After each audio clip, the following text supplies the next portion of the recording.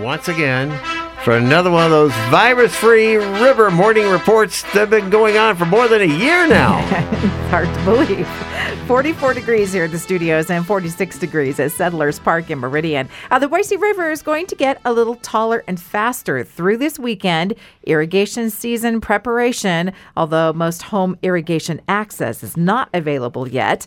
Boise Parks and Recreation is looking for volunteers to adopt a pond or a wetland for monitoring and tracking of dragonflies. They migrate, and the citizen science will be used for a larger study. There is a free training next month. You can sign up through the city website. I'm in a few gardening groups on Facebook. A lot of people are quite worried about frost coming this weekend because they already planted tomatoes and peppers and pumpkins and cucumbers outside. It's going to take extra care to keep those little baby plants alive. It's a little too early. We generally don't plant the tenders outdoors until after Mother's Day, or when the snow is gone from Schaefer Butte, or Mother's Day, in case you don't know where Schaefer Butte is. A better indicator is consistent soil temperatures of between 55 and 60 degrees. You can take a meat thermometer and stick it in the ground and see what it looks like. That usually happens by the third week of May. Important note to remember, after you use the meat thermometer in the ground, be sure and clean it thoroughly before you use it on the meat. Okay. All right, mysterious holes in the yard. I saw this on some neighborhood groups where, it looks like it was made by a critter. And there were a whole bunch of people saying that Canada geese do that to lay their eggs. And then they bury them. Do they? No, that's not true. I thought just really big worms. No, it's gophers or moles or voles. Yeah. Those are the suspects, not Canada geese. At the Idaho Humane Society over the past week, 102 animals adopted, 44 dogs, 43 cats, 9 rabbits, 4 rats, 1 parakeet, and 1 duck.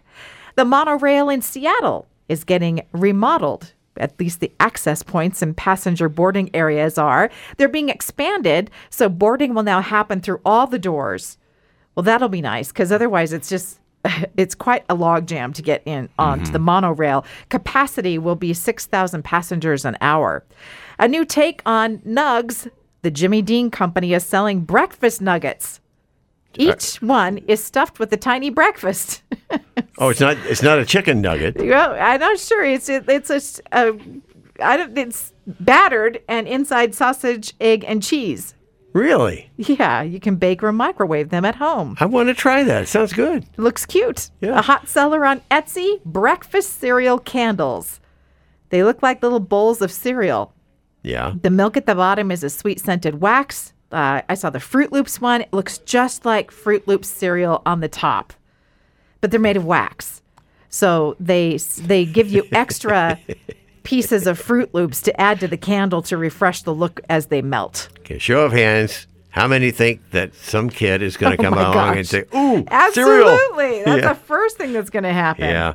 All right. And the holder of the Guinness World Record for longest fingernails, well, she still holds the record. But now it's open for someone else to win because she had the nails cut off. And this was all documented in a video for the Guinness Company. About 28, 29 years totally growing them. Girl, I don't know, a little mixed emotions about my babies going.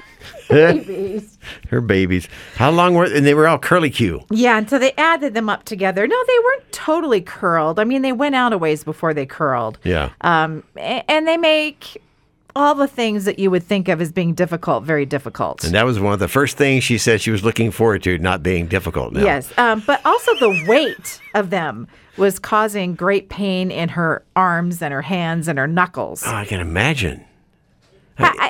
For those of us who, even when I was younger, who wanted to have long fingernails, not the world's longest. Yeah. It's not just anybody who can do that. Yeah. If I don't cut my fingernails, they're not going to grow that long. They'll break off. Yeah. This is always the case, right? It's like, how did she keep from breaking them off anyway? Yeah. I mean, she had to have super strong fingernails Shellac. naturally. Yeah. Because most of us, that just would never happen. Mm-hmm. And all the things you could not, typing on a keyboard, how would you? Yeah, they showed her using her phone, and then she would do her nails with fingernail polish. It took 4 bottles of polish every time. Wow. Just the other thing that she mentioned. Ken's dwelling on that part. Well, that was the first thing she mentioned she's looking forward to being able to do,